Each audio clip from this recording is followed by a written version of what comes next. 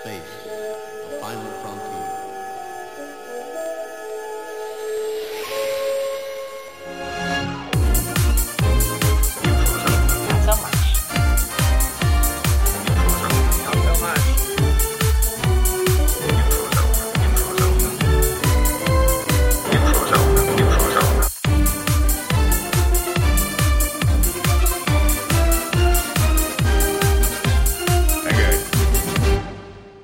Welcome to the Not So Much the Neutral Zone podcast, a Star Trek podcast by ladies where we talk about Star Trek loudly and at great length.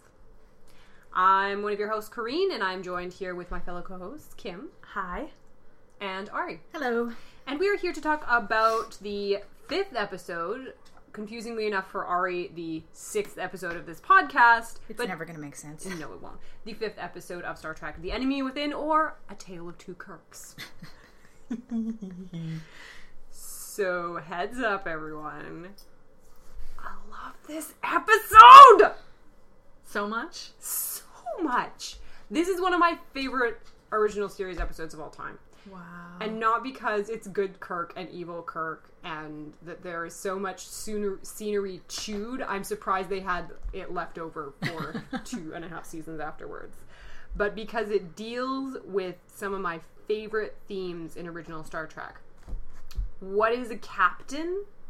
And the issue of the public versus the private life in Starfleet.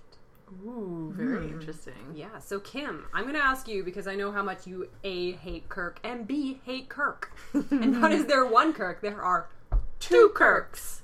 Yes. How did I like this episode? I liked it okay. It wasn't the worst episode ever. It had a lot of stuff that I was dying. I was laughing so hard because it was amazing, amazing. But at the same time, there was also some really horrifying stuff that I had completely forgotten about. Like, we'll have a trigger warning before you start talking about that bit. Everything that has to do with Rand, I had completely forgotten about, and I was just like, "Ooh, I forgot this was in here," and it was yikes. Well, I'm reading her memoir, I guess it is. I'm hearing her talk about this episode. This was shortly after she experienced a sexual assault at the hands of one of the producers of the show, and so it is heavy. Yeah, that's what I was thinking about, because we talked about this, I think, a few episodes ago, that she was fired, basically, after she was assaulted. She was sexually harassed off the show, basically. And then to see this was awful. Mm-hmm. There's a couple of quotes in Memory Alpha about it. She was furious, like with a couple, not only with that scene, but with the way that everybody treated that scene. Oh God, yeah. Everybody's reactions to that was just terrible. It's very much a product of its time. Like, oh, honey, you should just be glad that someone wants you. Yeah, Finger guns. Yeah, so that's where I come from on this episode. On the one hand, you have two Kirks. One of them is evil. I'm the captain! I'm the captain! And then on the other hand, you have the whole Janice Rand side, and that was terrible. So, I'm in the middle on this episode. And Ari? I think apart from the rather graphic attempted sexual assault, this is quite a solid episode.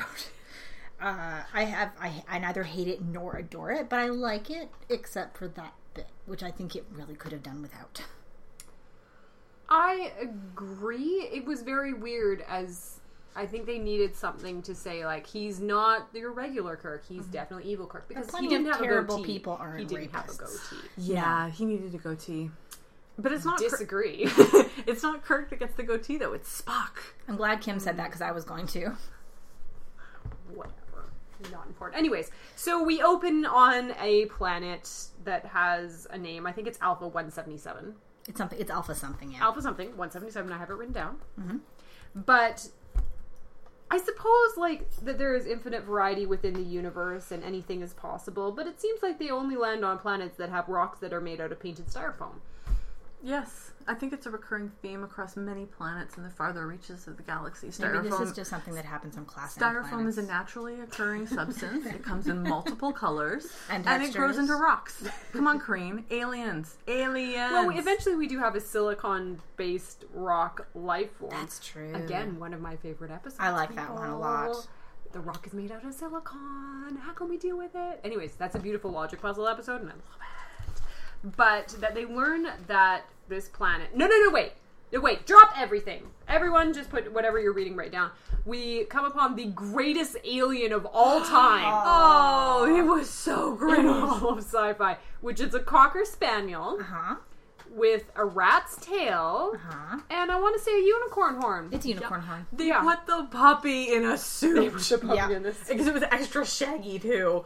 Yeah. It had antenna also. That was a very good dog. Yes. Because that dog just sat there the entire episode being carried around by various people in the most undignified costume I've ever created. Most well-tempered dog in the history of Hollywood. So true. Deep question. What was the point of that? Aliens. Well, as an example, Yeah, but no. Aliens as why are they holding it? Why is it on the planet with them? I assumed that it was native to the planet. And but why are they taking it back with them? as a sample, I don't know. But plot Surely reasons. the prime directive They would needed to decree. beam something up other than a person to prove what was happening to the transporter. My only logic, the only thing I'm going to accept is that Sulu found it on that planet and he went, mine now, it's a puppy. And he's That taking sounds it very home. Sulu. Classic Sulu. But they don't give it a name. They don't talk about what kind of alien. They just call it the creature. It doesn't get like it's a Quetzalcoatl. It's just no explanation given whatsoever. Speaking of dogs in costume, the sounds you will hear in the background today are Pico, our house dog, wanting attention. He's just like, oh, you're talking about dogs? I'm coming over. Oh, you're sitting at a table, not looking directly at me? Oh, well, I have to fix that. Oh, she also just unplugged the computer. yeah, Pico, could you? Good dog. Anyways, so apparently this planet at night goes down to 120 degrees. A gazillion degrees. Okay, below but zero. what is that in Celsius? I don't know. Can somebody Google it? We did look it up. It was like 20-something. No, when they were getting all freezy and, oh, it's so cold.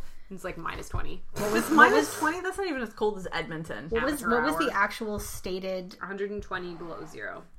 But they didn't actually say if it was...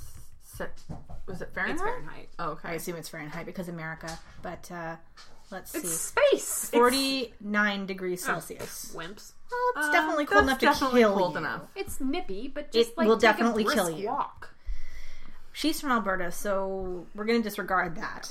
But So they're chilling and talking about how awful this planet is and how they should definitely make sure not to get trapped on it at night when someone on the production crew screams noise and rocks fall. Yeah. But I want to note something here. If you're sending people down to a terrible desert planet that goes to 50 degrees below zero at night, wouldn't you take survival gear? Just in case your extremely dodgy matter transport device, which at this point in the storyline in Star Trek is the only way to get from the ship to the planet. Yeah, that kept bugging me. I was like, when do shuttlecrafts get invented? Because, Exactly. shuttlecrafts, it's not like they were a brand new idea. About 10 or 15 episodes after this. Transporters were the new idea. Shuttlecraft was something like boats have life rafts. Like, I don't know. And it seems bizarre to me that was not an option. Other option that Ari and I were discussing while I was watching it, why didn't they just land the ship on the planet? Yeah. Maybe it's not like Voyager and doesn't have landing struts because Just like hover and throw down the only ladder. ship that I think we see land on a planet though is Voyager. Defiant crashes, but So does the Enterprise D. No, the Enterprise E. D. Is it the D? Did they crash it? Deanna crashes the D at the end of Generations. Deanna. I know. Nice landing. Yeah, nice landing. Yeah. But the only one that we actually see land is Voyager. Yeah, but So it's entirely possible it doesn't land. malarkey, why didn't they just hover and throw, as Sulu says, throw down a rope? Deep question. So anyways, rocks fall. Not everyone dies, but poor Fisher is covered in turmeric. Yeah. Bizarre yellow never powder. coming out. He's also cut his hand Oh yeah. rather dramatically. Yeah. So Kirk's actually on the surface at this point because he's the one that tells the captain. is Yeah. on this planet. So it's Kirk and Fisher and the rest of the away team. And Kirk looks at his hand and says, "Hey, you should go get that checked out. You should go back to the ship." So Fisher beams back up. And while they're trying to beam him back up, there's a problem. The transporter itself is making very unhappy sounds, and they have trouble getting him to materialize. But they do. which is good because the No, wait. alternative is Okay, very back it up. unfortunate. That doesn't make any sense anymore. Why not? But he was covered in turmeric. Yes. Covered. How come Yes. he didn't split into good and Because evil? his beaming up is what breaks the transporter. Yeah. Or whatever they have to do to get him to He materialize. gets it there, and then the transporter is broken. Yeah. Mother- After It's like he when you appears. make toast and the toast pops up and then it won't go back down again. Yeah. No, you burn your first piece of toast, and then all the other toast tastes like burnt. Not always. You just can't taste it. You Anyway. have an unrefined palate. Anyways, so the important part to note about this is that Scotty comes over with a hairdryer and a Pringles thing on top of that hairdryer and says, "Ooh, go get yourself decontaminated." After the guy has smeared himself all over these two place. transporter. Although, people. regarding That the was a hairdryer, terrible accent. It was I'm sorry, that was terrible. Irish. Was it? Yes! Little bit. So, laddie, decontaminate your uniform, laddie. That was Irish. No, it wasn't. Yes, it was. I was at the country. Shut up. the hairdryer thing is actually modeled on a real radiation detector. It was Really? It was called the Cutie Pie. That wasn't its proper name, but that was its like common name. An actual 1960s real facts radiation detector. Wow. Everything looks sillier in the 1960s.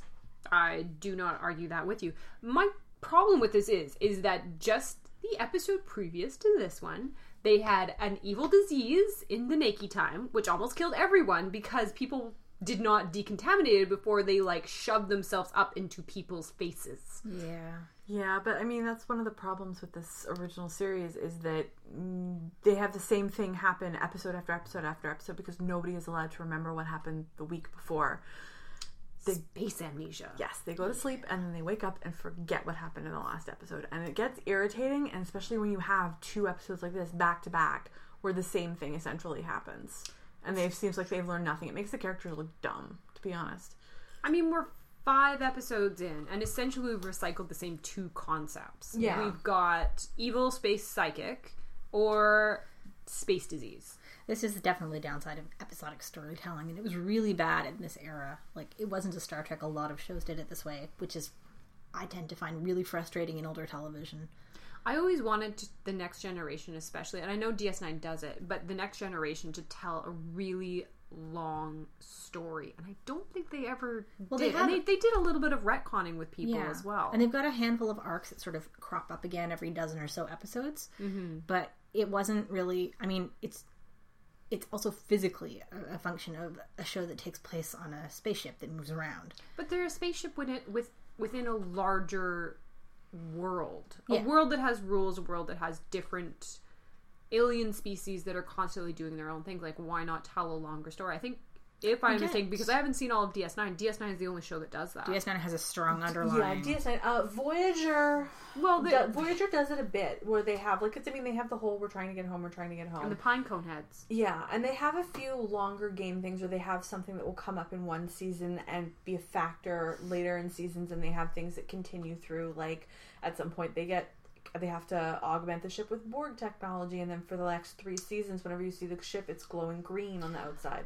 Often... I was also going to say, Enterprise does this in their last season as well, is they do mini arcs where they have like 4 or 6 episode story arcs where all these episodes, there may be individual things happening in them, but the overall story arc sort of follows through on a plot, and you follow through with one story and one villain, etc., etc. And, sorry, again, Enterprise did season 3 as a long story arc where they have, they're going to fight the Xindi. So they start off with, there's an attack on Earth, and then they go off to find the Xindi, and then they spend time searching for them, and then there's the fighting. So, and then there's individual stories within that, and that sort of, they come out of the bigger plot, so you have, like, conflicts, and they get, like, Marines join the crew, and you get all the Starfleet Marine conflict, that kind of stuff. So that kind of stuff happens, but that's an Enterprise, and Enterprise was in that bizarre zone where episodic television that wasn't procedurals was going out of style, and serialized television was coming in, and it was sort of in that weird zone. And there's a few shows that are like that, but that is my presentation on arcs in Star Trek. I would say that by and large, I mean, Next Gen is where it starts to happen, that by and large Star Trek doesn't do like character-based story arcs. I mean, they do character development from Next Gen onward that is pretty easily tracked, but by and large, instead of having character-driven story arcs, they have the characters placed within a larger sort of social, socioeconomic, military space geography context, which is itself developing, whether we're looking at it or not. So we occasionally get like, oh, well, this is what's happening in the Klingon Empire. This is what ridiculous thing happened in the Federation Council this week. Well, yeah, but Worf gets his character driven. Yeah, Worf gets the character. Well, okay. Well, to try and illustrate what Ari is talking about, if you think about the Maquis as I know, yes. We'll get to you guys' hatred for the Maquis, but think as a story element or as like an arc or a function of storytelling or whatever. You start off with them and you learn about them, that the organization exists. You see what they're about. You see a crew member leave to join the Maquis, and that's when Valerian defect, like basically, goes out of Starfleet. You also have Deep Space Nine, where the Maquis are cropping up, and you find I don't want to spoil this part for you because this was amazing, but you get another Starfleet traitor story. Yeah, I know it's shocking, but you also have stuff that crops up sort of throughout about. Like there's somebody who's in a relationship with one of the main characters who I think does some stuff for the Maquis and ends up going to prison for that kind of stuff. And so it's a thing that crops up. And then you go over to Voyager and you have half the crew is now composed of a Maquis crew. This was a ship of these freedom fighters, and they, again, we'll get into this discussion later, they don't develop them enough and blah, blah, blah. But that's sort of what Ari is talking about when you see the elements of the larger universe it's more like, in the later series, but not really, that doesn't happen in original series at all. No, original series was very mired in its time, like the formats of the time, and I would say that it's mostly that Star Trek, at least from Next Gen onward, does a really good job of giving you a very well fleshed out world, but individual characters don't tend to overwhelmingly influence larger events, except for a few notable exceptions, like, well, Picard. And, or should I say Locutus. But with very few exceptions, characters don't change socioeconomic whatever tides, but they do sometimes change smaller stories within the greater universe. Why does the lack of character development in the original series grate more than the Next Generation? Oh, that's a good question. Maybe because the series is so iconic. Because you know what's going on, you know who these people are, and you go in expecting to feel fulfilled and have that whole idea of what the show and what these people are rounded, and it doesn't happen. I think it's kind of like someone you meet as an adult who you love very dearly, and you're the best of friends, and you could never imagine your life without them, but then if you went back in time and met them as a teenager, you would want to kill them. They're not done. They're raw around the edges. They don't know anything. They have some really hateful opinions, and you cannot stand the sight of them. But as an adult, you really like them, and that's what Next Gen and onward are. They're meeting someone as an adult. I think it also ties back into what kind of leader and what kind of management style, I can't believe I'm saying this, management style that Kirk and Picard have. You need to get out your rubric. Well, I know. So here's the deal, and this is what this episode about, is what a captain is. Kirk is the captain, and there are capital letters in both of those. Oh yeah. Whereas Picard is the captain. Whereas he consults every member of his team, he makes sure he has all the input for them, and it's more of an organic group decision than a dictatorship. Yes. Well, I also feel that in the way like Kirk's captaincy is presented in this episode especially, Picard is more replaceable than Kirk was. Oh yeah. Everybody, like in this episode, you have people going, "Are you stepping down? Do you want me to make the decision?" Whereas in Next Generation, Beverly relieves him of duty. Riker makes decisions. Riker actually has the power to order Picard around in very extreme circumstances. Whereas you don't see that with Kirk at all. I think it's the presence of or lack of an institution, which doesn't really, I mean, it must be there in original Trek, but the institutionalization of Starfleet, of the Federation, is not as well established in original Treks. Everything feels very disconnected. I think it has to do more... They're on the frontier rather than exploring the final frontier. Yeah. And exploration is also presented very differently after original series. I think it also has to do from which tradition they're drawing from. So original Star Trek is drawing from that naval boy adventure. Heroic adventure. So if you think of something, shut your face, Horatio Hornblower or something like that, that the captain is this paragon of everything that a man should be. And if he is anything less than that, if he's anything less than perfectly fair and perfectly just and always putting himself out there first before his men. Impeccable example. It's like the mandate of heaven. There's finally my Chinese history class is coming in handy. that they're given this mandate of perfection, but if they make a bad decision, or if the crops fail because they make a shitty decision of what to plant this year, then they have lost the mandate of heaven and can be replaced by someone else who can get it. Okay. Whereas, Someone should tell Stephen Harper about this. well, which is what I'm saying. So whereas Starfleet operates in the Next Generation almost like a prime minister. Yeah. Like, if there need be, he's got his cabinet of people that at any point, if he were incapacitated, someone could step up. Yeah. Who was needed in that situation. Well, and I think that's a great example, especially when you consider like the Canadian system and comparing the captain to a prime minister. Is a prime minister is essentially a fancy MP. You can kick them out, and there will be They're 5 more interchangeable. who can take the place. It is Yeah. literally a matter of saying, you. Yeah, you are first among the It's ministers. not a cult of exactly. personality. Yeah. No. Whereas, like, again, if we were to draw that parallel, so the Next Generation is Canada, and the original series is America. Early America, too. Yeah. Very, very... I don't know if there's a Manifest Destiny stuff going on there, but there's definitely a frontier I think there's narrative. definitely Manifest Destiny, whereas Yeah. we're going to go Exploration take these planets. Exploration in original series is much more about settlement and almost conquest, Well, although they steer very carefully clear of that word. The Wagon Train to the Stars Yeah. was Roddenberry's original kind of vision. Which now makes us really uncomfortable. Even by the 80s, it was like, we know what the word imperialism means now. Maybe we should be a little more careful about that. But I don't know. I'm going to have, when we go through our next episode, it's something to keep in mind. It raises the stakes of everything. That attitude raises the stakes of everything, which makes Kirk's job much scarier and more tenuous and based on, the impeccable, perfect example being maintained at all times. But I think because, at least in this episode, is that there's no outside forces. None. It is just the ship. And he has to control the ship. Yeah. He is the captain of the ship. He's not Starfleet. He is captain. Yeah, in the same way that old, sea captains could execute They members of the crew. were life or death. Everything's life or death, yeah. And to betray a captain or to have a captain incapable of doing their job, that was calamity. That essentially meant death. If you're in the middle of the Pacific and your captain, I don't know, doesn't know how to navigate, you're boned. There's nothing you could do. For someone to try and usurp that, to step into the captain's role, that would be treason and they could be killed. But by the time we get around to Next Gen, everything is a little bit more settled, a little bit more, it's a little bit more established. It's very institutional. Yeah. Yeah. Anyhow, where were we? Are we so 5 minutes into the 5 episode? minutes into the episode, not even. So then they try beaming Kirk up. And Well, actually, wait. So, covered in yellow powder dude Fisher, Yeah. beams up. The transporter's acting weird. The transporter is acting I love audibly, this. visibly weird. There's flashing lights. I there's swear to weird God, I was saying, noises. no! You should not do this. I want you to have a look. I need to sit down. And Scotty sort of walks over and sort of pokes it, kicks it. Jesus. We'll check it over later. Just beam up the captain. The captain, arguably captain.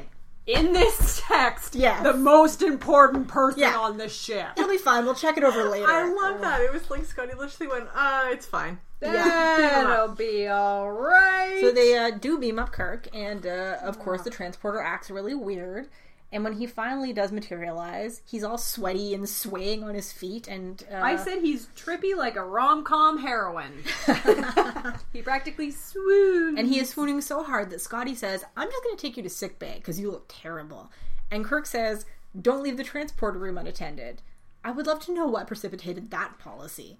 I think that's actually a really strong It's a very solid policy. Because you should definitely have 2 people there, because sometimes shit just beams up by itself. Like evil eyeliner Kirk, who appears about 3 seconds after they leave the room. Yes. Okay, so quick note about the costumes here. I don't know if you guys noticed it, but when Kirk beamed up, he was still wearing his yellow. Yeah. He had no insignia on his shirt.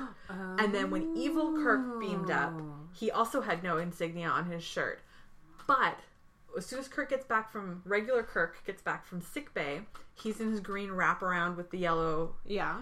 regular Kirk, without changing, has got his insignia back on his shirt. Because he's the captain! It was just basically they put him in the same shirt so he could film the same thing with no inconsistencies, and then they fucked it up. It was amazing. Well, yeah, they actually made the wraparound shirt was actually made for this episode because we see it in an earlier broadcast episode, but because they were, broadcast out of order. But they actually made it for this episode so that we could visually differentiate good Kirk from evil Kirk. I think that the Good amount Kirk, of... like soft wraparound shirts and sensitivity, and evil Kirk has sweaty and He eyeliner. is so sweaty!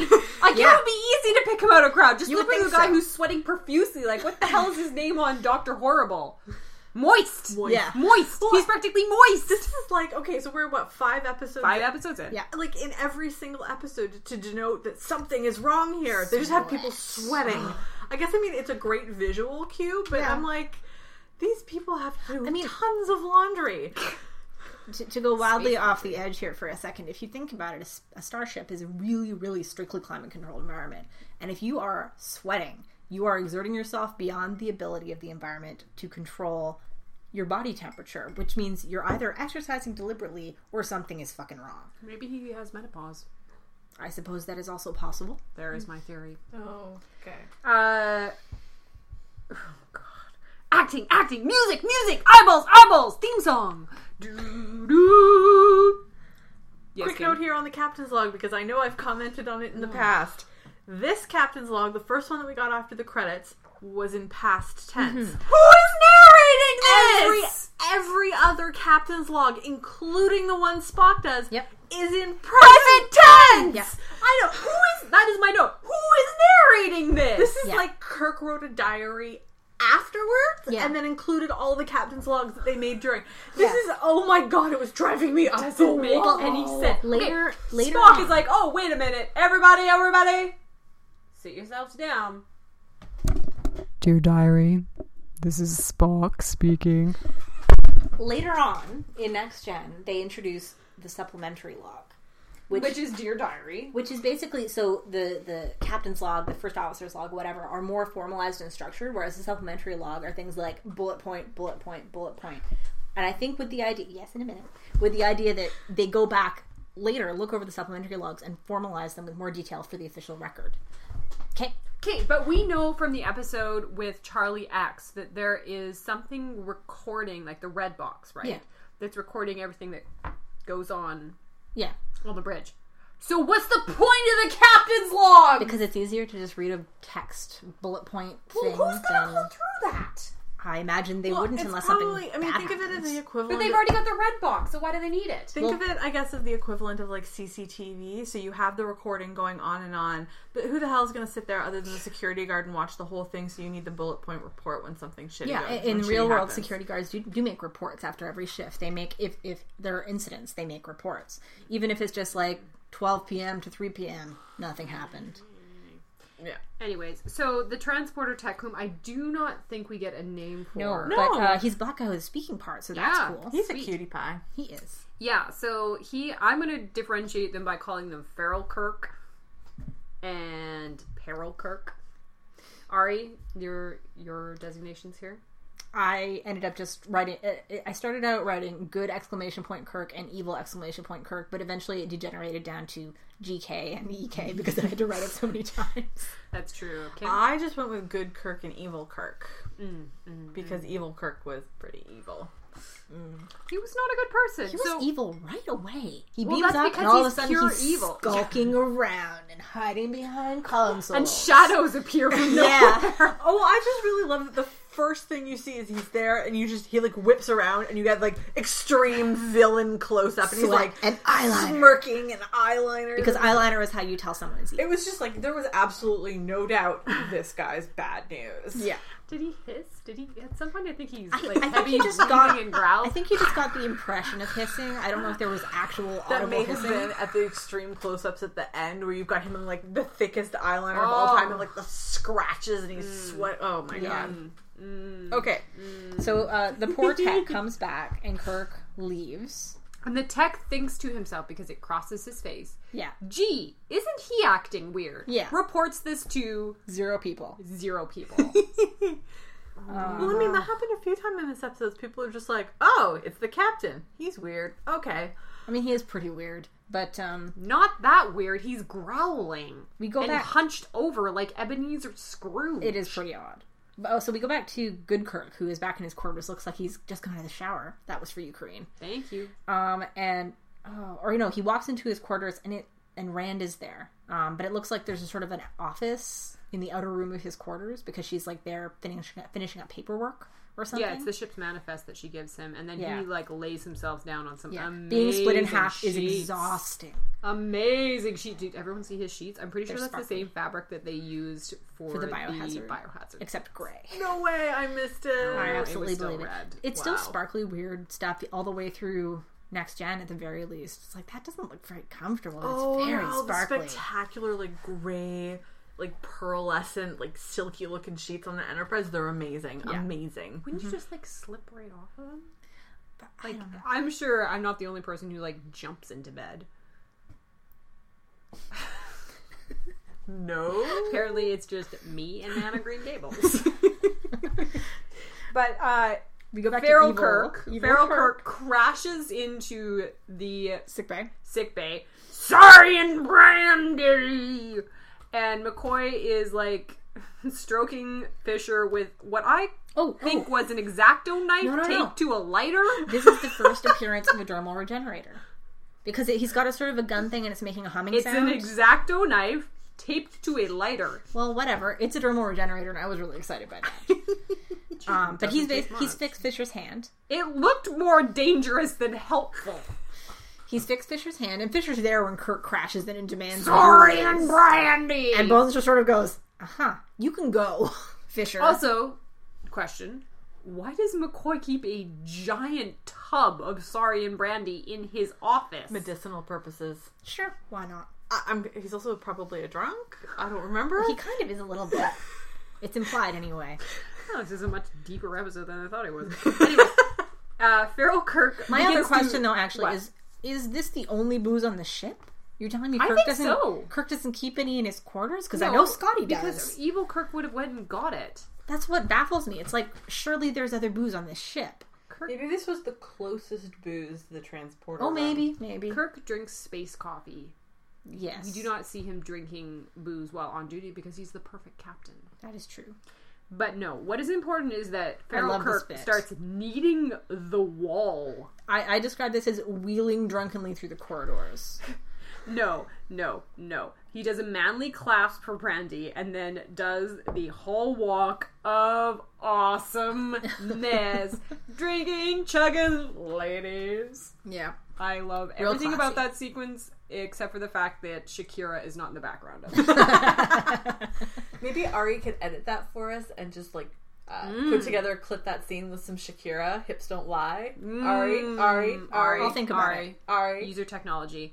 And then he swaggers his way into Rand's quarters where she does awful art. Awful art. It's future art. And then we cut away briefly to Good Kirk again. Shirtless! This is where he's just coming out of the shower. No. Yep. And Spock has come to check on him because Bones, calmed him and went, Jim's acting really weird. He went to have the talk with him about his drinking problem. Intervention. And Kirk's just like, what are you talking about? Because he, of course, has no idea. He's been in his quarters the whole time. Okay. Important. I want everyone to be paying attention. His nipples are covered in makeup. Yeah, Are they? I did notice I that. didn't even notice. I was looking for them. I'm like, where did they go? Yeah. Oh It's my pretty god! weird. I was mostly like watching how Kirk was like really busy pulling off his towel so Spock could get a check out his chest more efficiently. Okay, so far the most homoerotic episode we've seen. No, there's stuff later, guys. There's stuff later where I'm going to talk about like the basis for my Kirk Spock thing. Yeah, no, there was there was this. I mean, this had mostly Kirk being like, check out my chest, but there's better stuff later. Yeah. Oh god. Although there were a is. few lines in this that I know that I have 100% seen edited into a Kirk Spock fan video at some point that was like, I need him in me. I need you to live. And here's we get to see the poor little unicorn dog again. Oh, unicorn Because dog. they beam him up because they call Spock and the captain because they've beamed up the specimen of the unicorn dog, and there are now 2 of them. And I think Sulu's still holding the nice one. Yes. And the not nice one is in a cage. No, Sulu wasn't there. Sulu was on the planet. Right. Scotty is holding the nice one. Everyone just got to puppy cuddle this whole episode. One is gentle, the other is fierce and barky. Yes. So they put it in a box. Yes. And then someone says, if this should happen to a man... Guess who's standing right next to them? Ellipse! Like, yeah, like, guys... Think about this for 2 seconds and try and reach the logical conclusion. How come Fisher isn't sliced in half? Who was the last person to beam onto the ship? The last human being. Like, this is the first thing I would do. I would go through the transporter log and I'd be like, okay, let's go backwards. Unicorn dog, Captain Kirk. Captain Kirk, how you feeling? Wait, did you at any point see me wearing a ton of eye makeup and acting really out of character? Mm-hmm. Shit, I have an evil version of me. It takes them to actually, like, state aloud, oh, there are 2 Kirks. I'm embarrassed for them. So embarrassed for them. They don't even, like, put 2 and 2 together. Spock is like, the only logical explanation is that you have been split into... Imposter. He doesn't even say you split in 2. He says there's an imposter. It's like, guys, you're supposed to be scientists. Get our act together. So the next part is we get to Feral Kirk, and it's the... I don't know what to call it with Rand. The disturbing assault scene. The disturbing assault scene, which frankly, I do not particularly want to talk about too much. No, nor do I. It happens. And she gets to the door and alerts Mr. Spock. The one thing that we have to note and he runs away. That's important and is a plot point is that she is fighting back against him and she scratches a bunch of giant gashes into his face. Yes, that is the plot point that we actually need to care about. Yeah, that's important. And like this was, I don't know, this was just I had completely forgotten that this was in this here. This whole subplot is really uncomfortable. Yeah. Like deeply uncomfortable. It is really awful because afterwards it's unnecessary. So essentially she sees Fisher in the hallway and says, go get Mr. Spock, which I would have said, get in here and punch this asshole in the face. Mm-hmm. Yeah. And then evil Kirk starts licking his own blood. Oh, well, he punches out Fisher and runs away. Yeah. He doesn't punch him. He jumps on him. Yeah. Like a game of leapfrog. At which point, I think almost more disturbing to me than the assault is the part where she has to sit down and explain herself as she's sitting in a semicircle of dudes who are standing over her, Spock including and McCoy and Kirk, whom she is convinced just assaulted her. Yeah. And have Kirk yelling at her, I didn't assault you. Do you see scratches on my face? That was awful. Mm-hmm. Awful. Mm-hmm. I mean, okay, to be fair, he's not really yelling. He's just really upset. But, like, the whole setup is just really... It's like, she's sitting in a chair, and Spock and McCoy and Kirk are standing over her in a semicircle. Yeah. Like, is this really the best way to put an assault victim at ease, boys? Yeah, and I think the most disturbing part for me is her response was, well, he's the captain. I didn't know what I was supposed to do. I didn't want to get you in trouble. Oh. I wouldn't have even said anything. Oh, my God. Poor Round. Yeah. And then, I mean, it's just all capped off with how the actress was treated on the show. And this is just... Yeah. That's an overriding attitude of... Awful segment. Yeah. And it's just... Oh, like, the whole bent of this scene is that the most important thing here is proving Kirk innocent, not anything having to do with her experience. Yeah. It is very strange. And finally Fisher comes in and says, it's true. And they're like, oh, well, shit. Oh, well, if the guy says so. Yeah, that's the thing. That was the other part that really bothered me is that, oh, well, if a man said it was true, it must be. Like, F you, 1960s. Yeah, actually, basically. Let's just go with that. That was awful. Yeah. But it basically, the takeaway from this, plot-wise, is that they establish, oh, well, but she scratched his face, and good Kirk doesn't have scratches on his face. So... Although evil Kirk really knows how to use foundation. Yeah. Holy crap. His eyeliner game is very strong. It's true. So strong. But Janice is told she can go, and she just gets the fuck out of there, and I would too. I would hope go straight to HR on this ship, which we know there is none! And Spock turns to the others and says, there's only one explanation. Really? There are a lot of explanations. I mean, we've seen a dermal regenerator already in this episode. He could have healed the scratches. You mean the X-Acto knife? I'm calling it the dermal regenerator for You call it plot serving whatever purposes, you but want. he could have healed the scratches. We already know that they have the technology to do that. There are a million The explanations. simplest explanation is that, anyway, but at least we have established at this point that, yes, there are 2 Kirks. Finally, kids. Maybe we should have worked this out, 8 minutes ago. And we get to see... So we go back to the 2 unicorn dogs. Oh, unicorn dogs. And, I actually wrote down in my notes, this is a very good dog. It is such a good dog. And I It's a bet the cast lovely really dog. enjoyed all of the puppy cuddling involved in this filming of this episode. True. But meanwhile, the landing party is getting cold. So cold. So cold. On the planet, it is cold. But they can't use the transporter because... This will happen. Okay.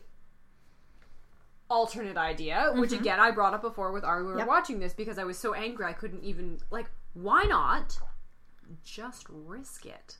Those guys are dead anyways. Why not beam them back up to the ship, get the evil one and the good one, put the evil one in the brig, put the good one in, like... Sick bay? Sick bay. And then wait until you guys figure it out. Problem solved. Yeah. I mean, they kind of try and save it later because it looks like being split will ultimately kill them. Yeah, but slowly. But you would still have more time to figure it out. Freezing to death on Than the planet. freezing to death on the Is shitty that planet. the better decision? This is one of the biggest problems I felt with this episode is that they just declared this is the only possible answer or this is do the only that a lot. possible explanation. And you're Ignore all looking the at other going, stuff that suggests no, other there are avenues. a lot of other options. And this is why we would be better Starfleet officers. True. According to, I think it was either the director or the writer, the B plot was added much later. Oh my god, I read that too, and I was so angry. They did not want the B plot, which is Sulu down on the Well, planet. I was freezing going his butt like, off. there's a B plot? Yeah, the what's his name, Matheson. I'd call it believe. like an F plot. The screenwriter for this one was Matheson, and he was interviewed and he was like, I didn't want that in there. I don't like B plots. I think they drag the story down. And I read this and I'm like, if by drag the story down you mean lend depth and actually make it interesting and give you a break when the A plot is really fucking stupid, I definitely agree with you. Sure, it added some levity. I guess it kind of forced their hand in that they couldn't sit around dithering about the situation of what they were going to do. Is that they had to make a decision at some point. but I don't like it. Added the ticking clock and it added some actual peril. Yeah, because and I mean, in the grand scheme of things, if they didn't have that B plot, the only story that we have to care about is Kirk has been split into 2 parts, and one of them. Let's go to the nearest starbase, and they can fix the transporter, and maybe Kirk dies, but that's it. That's the whole story. Yeah, but you can't have him die. No, but I get bored when television only has an A plot. It's like, okay, but what about the connection to the rest of the world? Well, because I mean, we've talked about this with There's Star Trek that before. one episode. Which one was it? Charlie Salt with the salt monster. Salt monster. I think it was the salt monster. It was And Charlie also, X did it too. Also, Charlie X, Oh. which was just in like.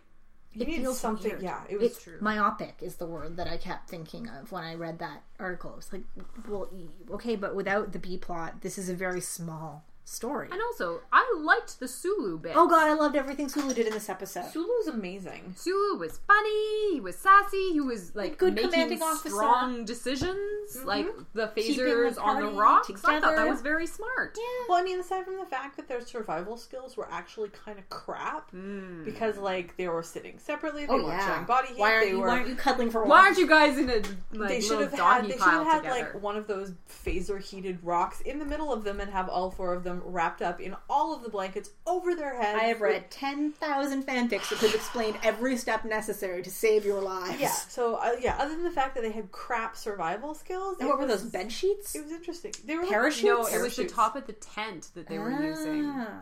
So they had little tents set up where they were So they wrapped instead of going inside one a of the cave. tents. Instead of going inside a cave That would have my been God. a good idea, yeah. or building yourself a shelter.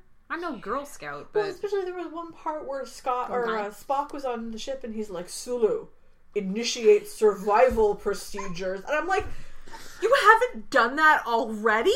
Why You're the would you worst have and to you be told to do deserve that? to die. jeez, Kim. I think given the fact that they had no survival gear, had not planned for this at all, they actually They did a pretty good should. job. They should plan for that. They really should If plan you're on for a that. planet, you should plan That to can be kill you stranded just there. by standing there. I would have taken gear down with me. Minus 49, please. Anyways, so then, like, Peril's Kirk is, everyone on the indecisive. ship, go find me.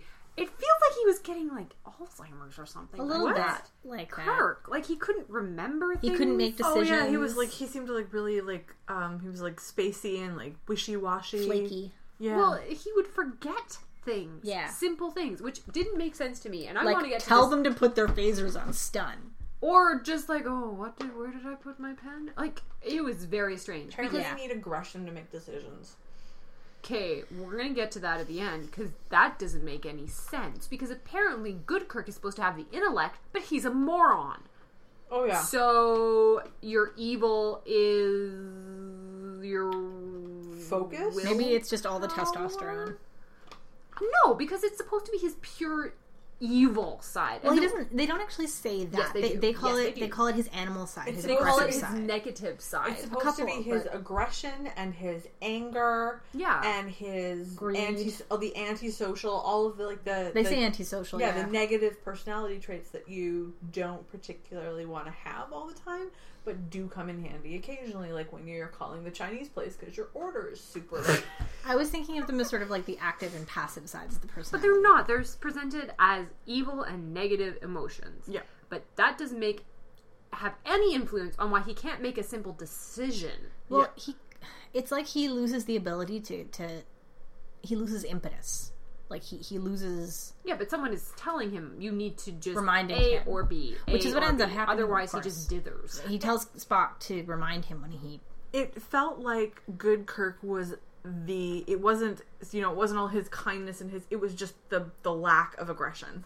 Yeah. Yeah. He wasn't defined by the positive traits he has, but by the absence of the negative traits. And I can kind of see how, at least within the context of this narrative, that would make like sense. It's like if you don't have any aggression, you also don't have. Do you remember that there's a metaphor that Quark uses once? He's like, if you don't have greed, everyone just lies down and dies. I don't remember that one, but I'm sure It's a very Ferengi sort of metaphor, but the idea being that the emotions we call negative are also the things that give us a push to actually continue living and make decisions and do things and take what we want. And that's how I think it actually looks, the way that it plays out. Yeah, because part of what that Feral Kirk is so angry about is, I'm the captain! And Yeah. it is. To be a captain, Yeah. you need to be ambitious and you need to be ruthless. Yep. Because people aren't just given captaincies. No, you have to earn it. You have to want it. You Yep. don't even have to earn it. You have to want it. And you have to be willing to push people aside to do so, it Yeah. feels like. And he's openly contemptuous of Good Kirk because he thinks he's weak and useless and Well, he's right. Yeah, he is right. He's very ineffectual. And that's sort of one of the reasons, like, I didn't particularly enjoy Good Kirk, and I wasn't actually rooting for him because he was nothing. There wasn't, and that was I think one of my problems with the show is that the absence of aggression didn't invoke more empathy or more kindness or anything like that. It was just simply the lack of decision-making power and willpower and aggression and drive. Yeah. If it Drive, had, I think, is a if really it good way had of been putting his inability to make a decision because he was too concerned about the lives of others. It's also that he couldn't pick what thing to focus on. Yeah, again, that doesn't make any sense. At least to me. But I get if you're saying that it comes from his focus, his pinpoint animal focus, like when you see a wounded gazelle. Well, Good Kirk refers to the other one as what is a savage animal, I think. Yeah. Because they're both very disturbed by the existence of the other. They're like they're both repulsed by each other. I think they still want to make out with each other. The one does not necessarily preclude the other. But let's see. So they're and Spock. They're trying to tell the crew to look for him, and Spock says, "You can't tell them everything because." And here's where your pinnacle of captaincy comes in. He says, "You can't afford to be seen as anything less than perfect." You my don't God. have the luxury of being anything less than perfect. Yeah. Then you will lose command. And then I wept tears of honor. I love that. Then there's sad violin music. I thought that was so dumb. So while the The captain is violin making, music or that line? that line, I didn't like it. What? It was like the only thing keeping the crew's loyalty wasn't the chain of command. It wasn't respect for their captain. It was that they were being led by a strong commander, and that was the only thing. And there was absolutely no room to say, well, the captain has literally been injured in an accident. Can we cut him some slack for 45 minutes while we fix it? Well, I think the important thing to note here And it was is just like, no, you're weak, you're out of command, and the jackals are coming after you. It's not that the jackals are coming after it in the form of Spock definitely wants that guy's job so hard, but that they are in a scary, scary box in the middle of scary, scary space. With very little support. With no support from the outside world, away from any planet and anything that they have ever known. Think about you're in a ship in the middle of a Pacific where you still believe that witches control weather. Wait, they don't? Damn it! I think we didn't kill Mrs. Catskills for nothing then. And that the only thing that really binds you together, that keeps order on the ship, is that chain of command and the belief in the chain of command. It's the only thing that keeps you alive. It's the only thing that keeps you alive. It's a very... That you have to believe that the captain is a thing. And if the captain represents the body of the whole. So if you think about the captain like a monarch. Mm-hmm. Oh yeah, I get where you're going with this, and I understand it. I just still don't like it. On a human level, it's incredibly douchey. I agree. Yeah. But on a command level, like in this construct, in this cultural construct, I understand it. I love it. Yeah.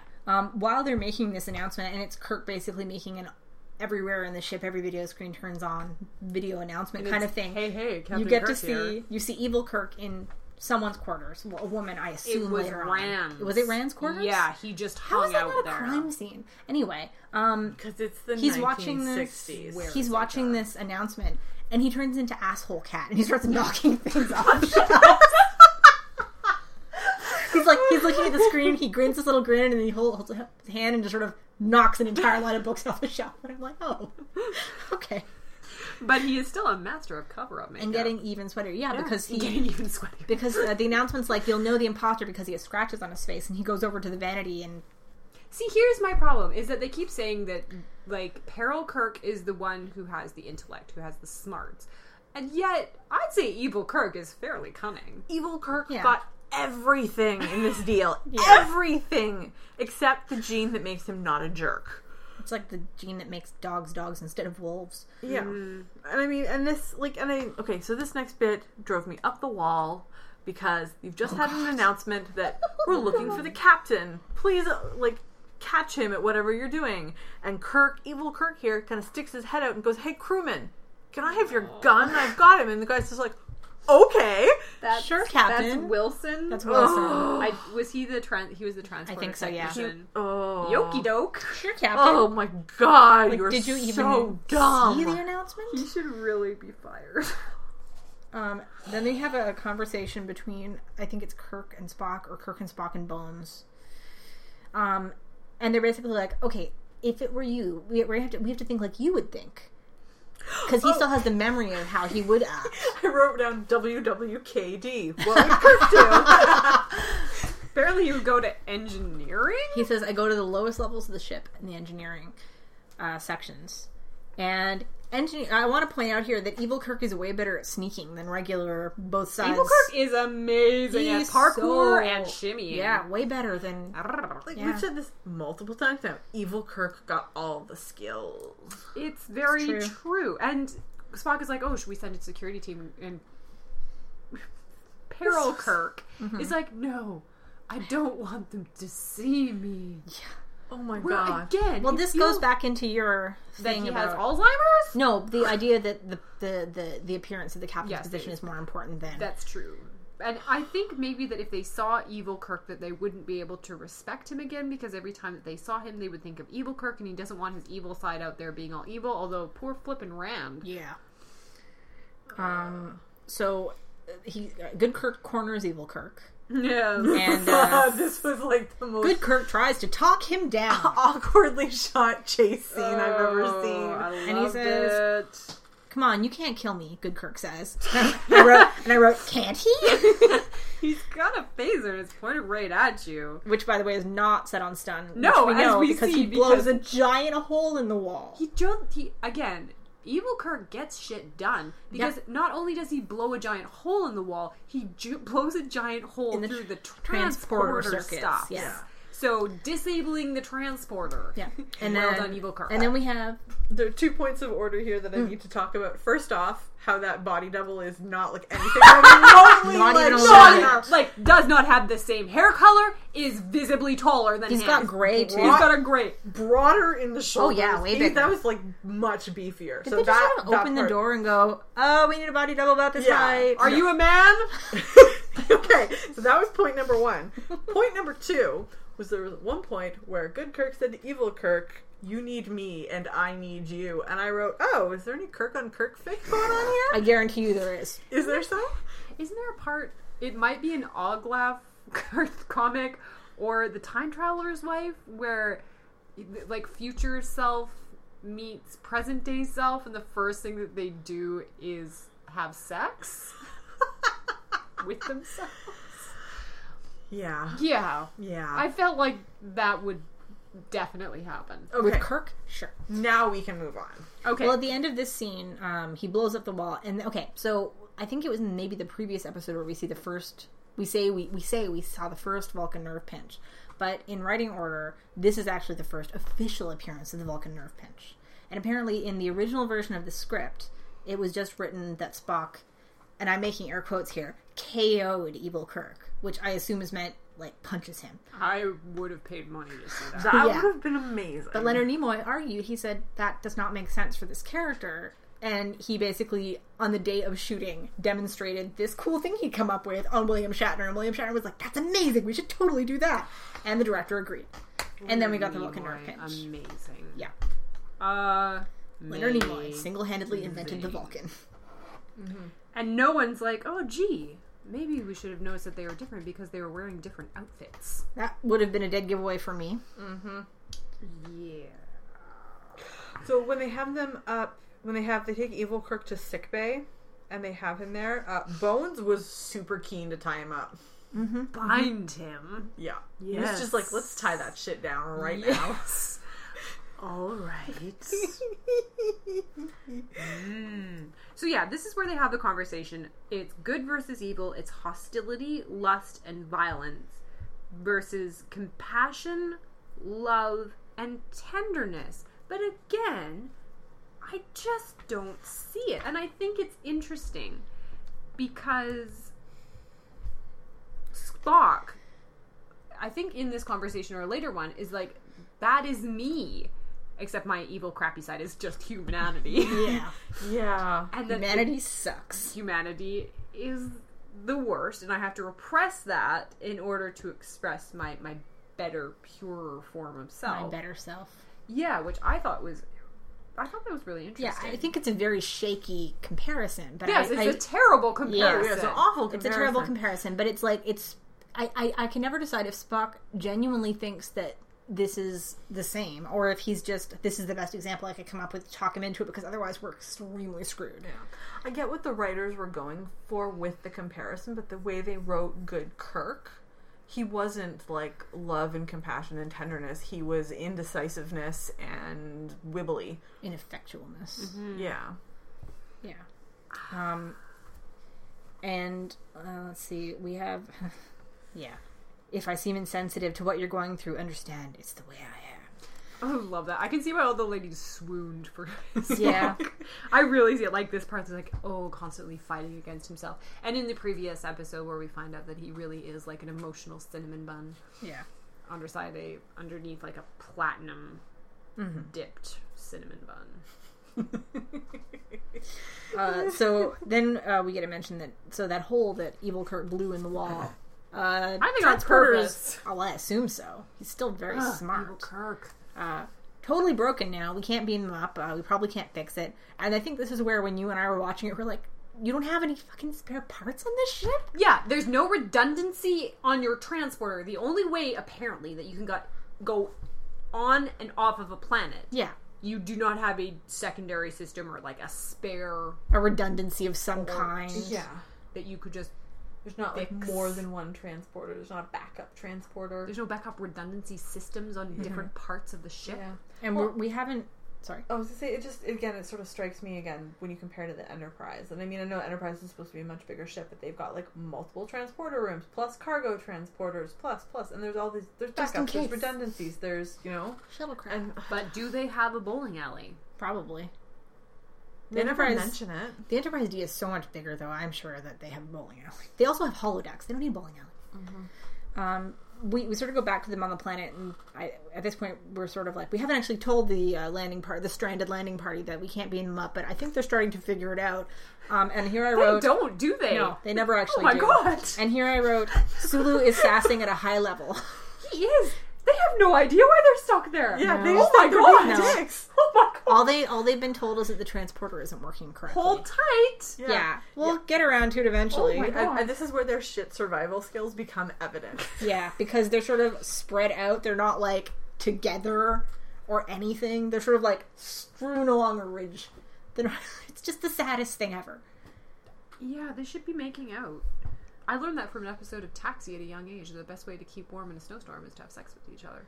I think that the character was just using that. I was going to say 10,000 fanfics. Yeah. And this is where it looks like, because we get Evil Kirk is strapped down to a bio bed and his vitals are failing, basically. So the impression we get from Bones is that they can't survive like this. So we need to do something. I mean, apparently, No. if saving the frozen landing party isn't enough reason to get the hell on with this. Evil Kirk is dying, and without Evil Kirk, he can't command. But the important thing is that good Kirk essentially wills him By holding hands. By holding hands, I mean, you have to live. Don't be afraid. One of I'm only so two brave. uses the split screen in the episode. The other one Which is is in engineering redonkulous. somewhere. Redonkulous. I wrote in my notes here, Kirk needs Kirk inside him. It is not true. But here's the thing. He's like, don't be afraid. I'll be with you. I'll never let you go. And then as soon as he regains his strength and shuts his eyes, Kirk immediately drops it. And then there's a long discussion. There are so many long discussions about the dark side is humanity. It makes you the man you are. You need your negative side inside of you. The strength of command is tied up in your evil side, and Spock is fascinated. And Bones is like, we're all good and bad. That's how human beings are. I really like the conversation that Kirk and McCoy had. About how there's all darkness inside of us. Yeah. And that's not necessarily a bad thing. It's just human. Except you get to see yours, and he got the drop on you. Yeah. Yeah. Real hard. Okay, but I am going to take a slight detour from this before we get back to the wrap-up, which is frankly ridiculous. Is that, can you see the same thing happening to other captains? This getting split in half? Oh. Like, does Janeway, yes, for sure. Janeway is her negative side. I know. The Like, evil Janeway would be way worse than evil Kirk. Do we get to see an evil Janeway at any point? I don't know. I don't think get we to get like a purely evil Janeway. We get Fake one. sassy French resistance Janeway. Oh, yeah. We get Year of Hell Janeway, who's a stone cold bitch. We see the false historical recreation version of Janeway on that alien planet. Oh, that's right. Where the copy of the Doctor is she's left pretty behind. awful too. She was a straight up But I monster. feel like if we're looking at how Kirk is divided, that Janeway essentially is Janeway is evil integrated. Kirk. Yeah, she is, but If we put certain things aside, that it's the ambition, it's the possessiveness, it's the focus, The it's quickness the to drive, violence. the quickness to violence, the this is my way or the highway. yeah. And I mean, but though at some point Janeway is tempered by her compassion and her love and friendship, but and only reason. within very Reason. narrow groups. She cares about her people. She doesn't really care about anybody else. that's She could give two tosses about other people. That's because she set herself a mission. She was like, "This is my crew. We are getting home," and she sets out to achieve that at whatever means she needs to achieve it. That's true. But that is tempered by her compassion for her crew and her love for them and friendship and logical reason coming from her background as a scientist and from Tuvok. So Janeway is absolutely the one I could see this happening to the Now, most. Picard. Actually, yes, and I can picture it extremely clearly. Because evil Picard would just be cold logic. Oh, that's maybe what he is when he is... I keep wanting to call him Luciano, but I know that's not his Borg name. Locutus, no. I think the division in Picard comes between who we see him as a captain and who we find out he is as a young man, and that he's very foolhardy and he makes bad and rash decisions. Because I mean, he in that he's been stabbed through the heart, because he did something fucking stupid. Subtle metaphor, right? Mm-hmm. So that for me is where Picard would be divided, was between the calm, logic, rational, and like rash, brash. Yeah, he would be his passionate, younger self. Yeah. And Yeah. a much colder version of his regular self. I can't remember if it was us talking about this or just some... That really brings it back to, like, where does Janeway divide? I don't know if she does. I don't think you can I split think Janeway. she's very well integrated. I think maybe she would just die in the transporter accident. She cannot be divided. But Picard, I can't remember if it was this was us talking about it or it was something I read somewhere that Kirk and Picard have opposite trajectories from young man to adult. That young Picard is, young Picard is brash and arrogant. He's a French and musketeer, reckless. Yeah, who becomes the professor, whereas Kirk is the professor who becomes the musketeer. cowboy. Yeah. Yeah. Cisco, really easily, and I think it would be a nice even split down the middle. Because we see both extremes of Cisco often. Oh, yeah, he swings back and absolutely. forth like a pendulum. Absolutely. He is like, when you see him as a father, as a husband, as a religious leader, he is compassionate, he is caring, he is loving. But when you get him into a corner, he can be aggressive, he can Ruthless. be devious. Like, there's an entire episode of Deep Space Nine, and it's one of the best, and I'm so excited for you to see it. Where he basically narrates this entire episode, and he was like, and then you get to the end, and he's like, and you know what? It was a fucking lie, and I would do it again. Yeah. And you find out how he manipulated an entire group of people into doing what he wanted, and he's like, I don't even care, I would do it again. And he's between caring, compassionate, loving father, husband, to ruthless extreme leader. softy and ruthless. Because Cisco is... I tend to think of Cisco as the most regular person of all of the captains because he does swing between extremes like most people do. The other captains tend to be very controlled, very integrated, very careful about the way they present themselves. Cisco really doesn't, except for very rare examples. Most of the time Cisco is sort of like he doesn't ruthlessly lock down his moods. Does he have the same captain's persona? Like, Picard, I think, has a very interesting divide between his public life and his private life. Because when we see him when he's, like, relaxed Picard in his short shorts on vacation, he's different. I think it's a... Sorry. I was going to say, I think Cisco grows into it. Yeah. Through the series. Because when you start off, he's a commander who was working... He was working at... Like, when the series starts, he's working at Utopia Planitia shipyards doing something administrative. Yeah. And he's reassigned to this, and he ends up being basically the leader of the most important quadrant and strategic position. You see him grow into being, well, I'm here because I have to be, to I am the captain and I am leading this war. He doesn't choose to become a captain. He doesn't choose the position of captain, and he doesn't enter into a predefined role like the other captains do. They chose to become starship captains or base captains or whatever. But Cisco shows up, he thinks it's going to be temporary. Yeah. He thinks he's going to keep himself separate from people because ship's captains, they generally don't become captains of ships they served on before for exactly that reason. You want people to believe in you, but you don't want to be that close because it can affect your ability to command them effectively. But Cisco shows up and he has absolutely no reason to form those distances between himself and other people, except that in the first place he's really, really emotionally traumatized at the beginning of the series. So he shows up, he's not a captain, for one thing, and for another thing, he gets put in an incredibly fraught social, political situation where he has no choice but to form relationships with people. So yeah, I think it would be a solid even split between In the Pale Moonlight Cisco, except way punchier, and Squishy Dad Loves Puppies Cisco. Yeah. And I mean, if you want to go over the last captain that we have, Archer. The captain who shall not be named. Yeah, I think the split you get is between computer and guy who likes his dog. And that is basically... like, Archer, his love for his dog is his best characteristic, but Archer is... he's one of my least favorite Star Trek characters, because he's not well defined, and I don't feel like he's fleshed out, and he just talks in a robotic monotone the entire time. So Now I'm picturing an example episode of Archer split in a transporter accident, and, like, evil laser eye robot Archer, like, laying waste to a planet, and then good Archer is, like, just sitting in his quarters, who's a good dog? Who's a good dog? Who's a good dog? For, like, 42 minutes. Yeah, that's basically what I'm picturing. And done. Yeah. So essentially the animal, they tried to, like, they degree to reintegrate it. And it doesn't work because the dog apparently couldn't It died of shock. It couldn't process its own emotions because it's only a little puppy.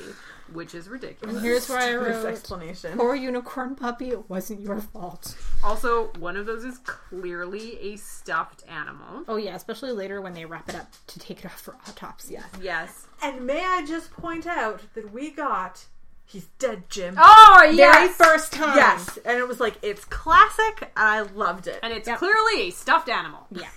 He's dead, Jim. Loved it. Ella. I also love that, and also, like, what you can get away with on a show if your actors are very committed to what they are saying. Yeah. Yeah, because that was ridiculous, but it was very done. So, essentially, Spock's like, you have to logic your way through this, Kirk, and believe in yourself, and you can achieve... Spock basically just says, let's power through. Yeah. Yeah. Whereas Bones is like, or we could do an autopsy and see what actually killed him. And Spock is like, no. It was just shock. It was just shock. Let's just do it. Let's just throw yourself in that machine because I want a promotion. Yeah. Basically. And even at this juncture, Kirk cannot make a decision. Someone tell me what to do.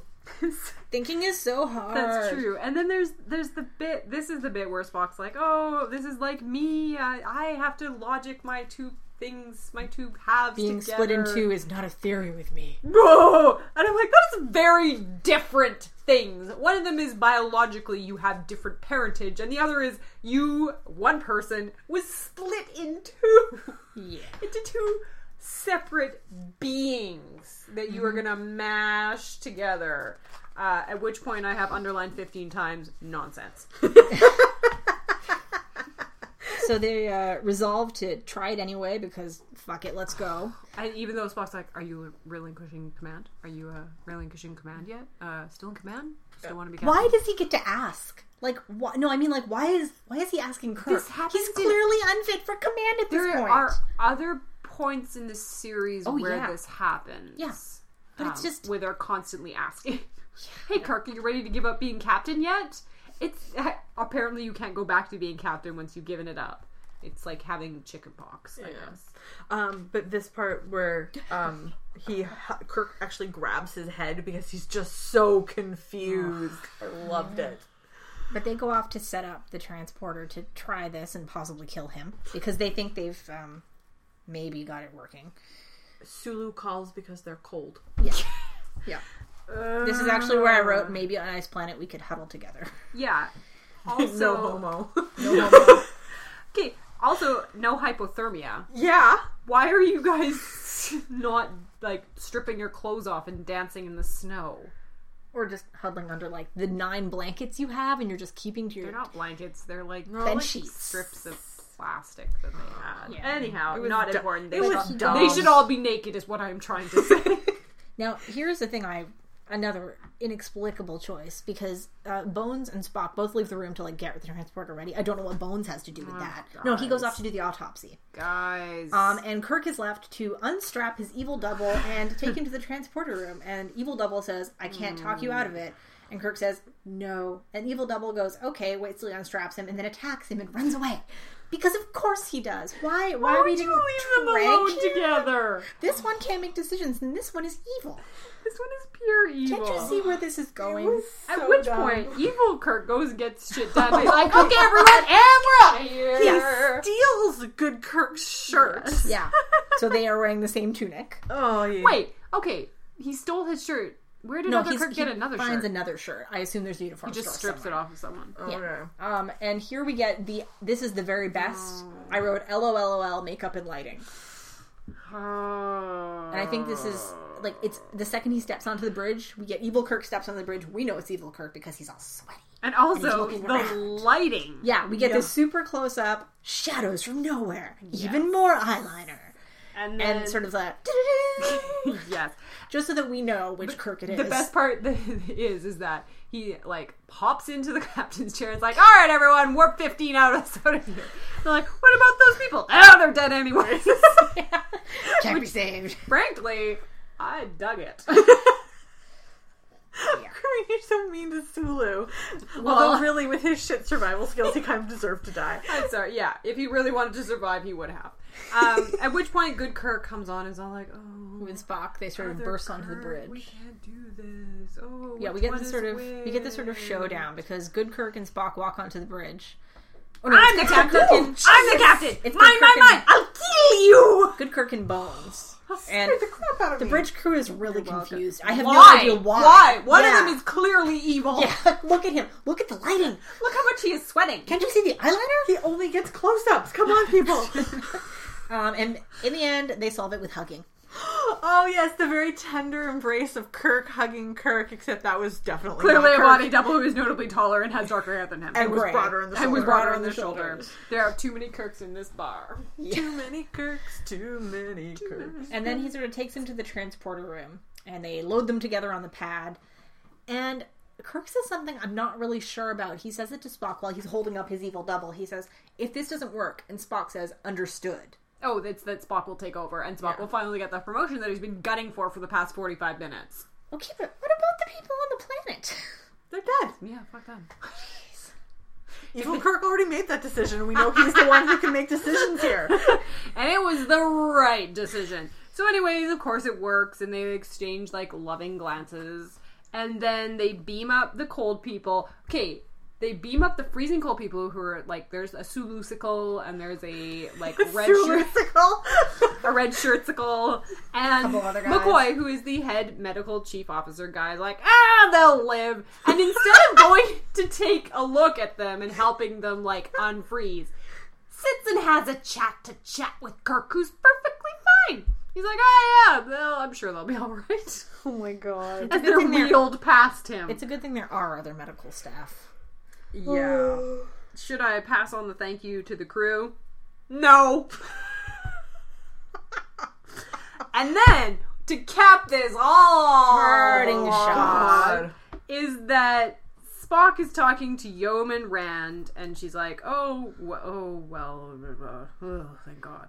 And Spock is like, well, the imposter had some interesting qualities, didn't he? Like No. being a rapist? Wink, wink, nudge, nudge. End scene. Yeah, it was like he basically ended with, wasn't the evil one hot, Rand? Yeah. Like, girl talk. Oh my god. Oh, the 60s. It was awful, Oh, and that was supposed to be like 60s. humorous. It was supposed to be funny. Wasn't the part where he attacked you kind of hot? Like, no! Poor Wacky Rand. hijinks. Oh, poor Rand. Poor Rand. It is a really... That scene is really graphic. Yeah. Yeah. And And long. really scary. Yeah, it Yeah. was very scary. Which makes it all the weirder to end on that note. Yeah. Yeah. It's like you've successfully, at least narratively, risen above this. You've triumphed. Why would you drag it back down? Yeah. It's a Like, weird... let's never. Why are we speaking this again? I don't understand. So I have a couple of things. Although Nichelle Nichols is not in this episode, her voice does Yes. appear over the intercom Yes. several times. And Spock, in the log entry that he makes, refers to himself as the second officer, but every time after this, when he refers to himself or is referred to by other people, he's the first officer. So it took them a while to figure that out. In the same episode? No, later on. Oh, okay. But after this episode, he's always He the got a first promotion. officer. Or they just hadn't worked out the ranks The yet. drunk frat boy doctor is gone, so now Spock's first yeah. officer. Terrible. So best performance of the episode, Kim. I'm going to go with, I've completely forgotten her name, the actress who plays Rand. I loved her. She was Grace Lee Whitney? Grace Lee Whitney, yes, that's correct. Her performance was very good, and it was very scary. Like, that entire situation was very scary. Yeah, I'm going with her because I love her. Is this the last episode that she appears in? I don't know. Oh God, I hope not. She only got 6 episodes. Really? I This think isn't- she was This hired. doesn't make 6. She must have a couple more at least. She was hired for a couple more, and then when they let her go from the show, they just wrote her out. Oh, that sucks. Yeah. But yeah, she's my performance of the episode. part. I'm gonna have to give it to Shatner. Yes! Yes! Because he was clearly pulling out all of his Shakespearean background stops for this episode and enjoying it to the hilt. You want to guess who my... Shatner. Shatner! I loved him! The eyeliner, the eyeballs, I loved it! That was either the evil Kirk impression or her doing impression of the dog. I'm sure that's where Shatner was getting his inspiration from. I loved him! Leaping, bounding, drinking down hallways. Apparently no open carry laws in Space. space. Yeah, I loved him. I mean, I always love him, but I felt like this time he was really acting. He acted all over that shit. He was acting with jazz hands. Actually, I was picturing that Patrick Stewart gif. You thought I was asleep, didn't you? Acting. I don't think William Shatner has ever had that much gravitas. No. And I mean that in a really loving way. Yeah. Definitely loving. Life lessons learned, Kim. Oh god, life lesson. If you get into a transporter accident, tell people that you have an evil doppelganger and don't just vaguely hint at it and hope people catch on. This is a straight up tech support. True in real life thing. Always pay attention to error messages. Because they might just be, this program has stopped working, but they might be, your transporter has split your captain into a good and evil half, and maybe you should look at that before you beam anybody else up. If it is flashing red Yeah. and going pew, pew. Like, would you ignore your check engine light? Well, you might, but you really shouldn't. I really would. Would and have. My thing is that Scotty should be fired. Scotty should be fired twice. Once for the Ignoring the error noise. and the second for going, fuck it, just being the captain up. It's not like he's important or anything. I feel like that's the same, like, two mistakes compounded to form a larger, more impressive mistake that basically causes the entire chain of events that follow. Just chance it. It'll be fine. We'll check it later. Yeah. Okay, so deep philosophical question from this episode.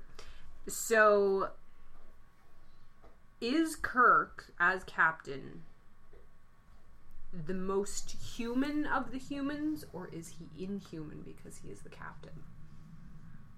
Huh? Oh. Kim knows I know what you're going down for, the path. yeah. I will always refer back to Hilary Mantel's essay that she wrote about royal bodies, because that is one of my favorite topics of all time. So when a body isn't a body, it belongs to the people. It's a thing that we hang our expectations on and we feel a sense of ownership to. And in many ways, like, a captain is like the monarch.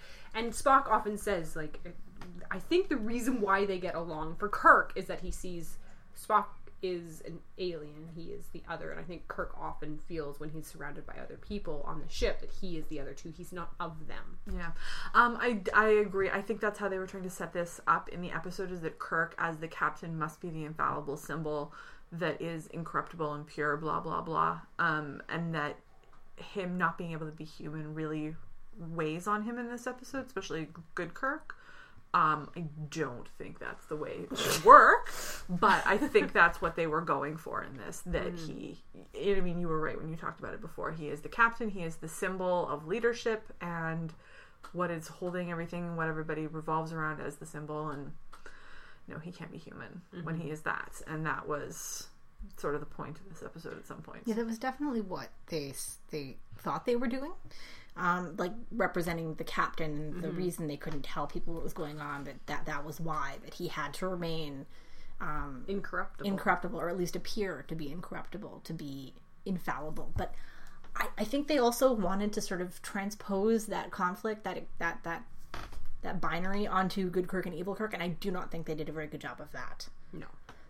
No, it didn't make sense. No, it wasn't a close enough analog. It did not connect. So are we supposed to understand then that, like, Kirk himself is superhuman, or is he denying the human part of himself? Are we supposed to understand that the evil part is the human part? No. I think that Kirk is human and fallible, but that in trying to inhabit the role of the symbol, he has to hold himself above to higher standards than he has to have your control average. over than your average crewman. Yeah, and that has come up in a couple of episodes where he would love to have a relationship with Yeoman Rand, but he can't because she is Yeoman, because he is a captain. Yeah, and I think that sometimes we see that conflict play out in other parts of Star Trek. I think of Janeway and Chakotay.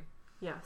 Although she was obviously not into him. Oh, and Kim, I will fight you. We will fight this. There will be many a duel over this. That's but true. yeah, no, she doesn't sleep with him, even though he's like, hey lady, I like you a lot, and she's like, well, we're gonna die in I'm space. the captain. Yeah. And I can't. Does she feel the conflict though? Because I feel like she's the most like Kirk in the ways that she may have passing things, but she embraces the role of but captain. we also see her visibly strongly conflicted on at least 2 occasions that I can think of. There's a section of episodes where they get very close to each other, and they're very much friends. They spend time, they're in the holodeck together, and they're walking arm in arm, and he's able to give her like a flower in front of everybody.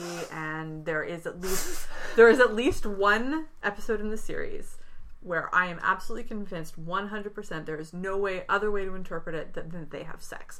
Granted, it doesn't take place when they're on the ship, and granted, they're also not inside the command structure when they do it, but I think that's the only way they think she was able to. Yeah, she was able to do that. But I think it is a part of the character of Janeway. She makes a decision. Yeah, she makes a decision, and it. it's basically because Kate Mulgrew made the decision. Whereas there is a point where I do think that Janeway actually wrestles with whether or not she should get into a relationship with Chakotay. Especially early on. Yeah. Which I think is weird because Picard, I don't think, ever has the same conflict. And he does enter in relationships, kind of. There are... But with Beverly is the one that he doesn't. But I think if I remember correctly, she shuts that down. I don't remember. That was always so vague. Yeah, I don't remember the exact circumstances, but he has a very long, drawn-out, awkward flirtation, emotions, feeling. Yeah, with Beverly. He does hook up with a couple of random women who I think aren't part of the crew, but there is one episode in the later seasons where he starts getting into a relationship with like the new head of astrometrics or something. Something like that, yeah. He like stumbles across her in a Jeffries tube playing a piano, and she's like, I'm here because it's got good acoustics, and they end up having like a thing, and I don't actually remember how it goes these days. I think it's not a great episode, so I don't remember it very well. But like you see him occasionally, but usually it's people outside of the command structure. He's never also hitting on his ensign. It's also that well, I mean, in the case of, I can't remember her name, but her the piano player. Yeah, she's not in the command trucks, so I think there's some like regulatory loopholes. But also, Next Gen and Onward take place in a very different world in terms of Starfleet and how safe things are, and I imagine very possibly the fraternization rules are looser. Because A, the ship is larger, and B, not every single thing you do is life and death. So cracking the shell of the captain is not actually going to kill you all instantly. So I think there's more leeway for Picard and those who come after him than there is for Kirk. So. Yeah. Also, every time Kirk gets someone dies. So. Oh, that's true. Ooh. Poor Kirk. Kirk does not get a lot of action. Contrary to popular belief, he does not get as much action. He really doesn't. Poor Kirk. The most action you got was Kirk on Kirk action. Kirk on Kirk action. Kirk on Kirk. I'm going to need to go look up some Kirk on Kirk action fic. Anyway, that is the end of The Tale of Two Kirks. Dr. Jekyll and Mr. Hyde. Yeah, very subtle. Yeah, super very subtle. To the point that evil Kirk also got bigger than regular Kirk. Yeah. I'm gonna choose to think that was a directorial choice. Sure. Anyways, yeah, signing off. Stardate personal log 8:15. Who's narrating this? I mean, I'm in the past, I'm in the present, I'm in the future. Hello, goodbye. And we'll see you next week. Bye.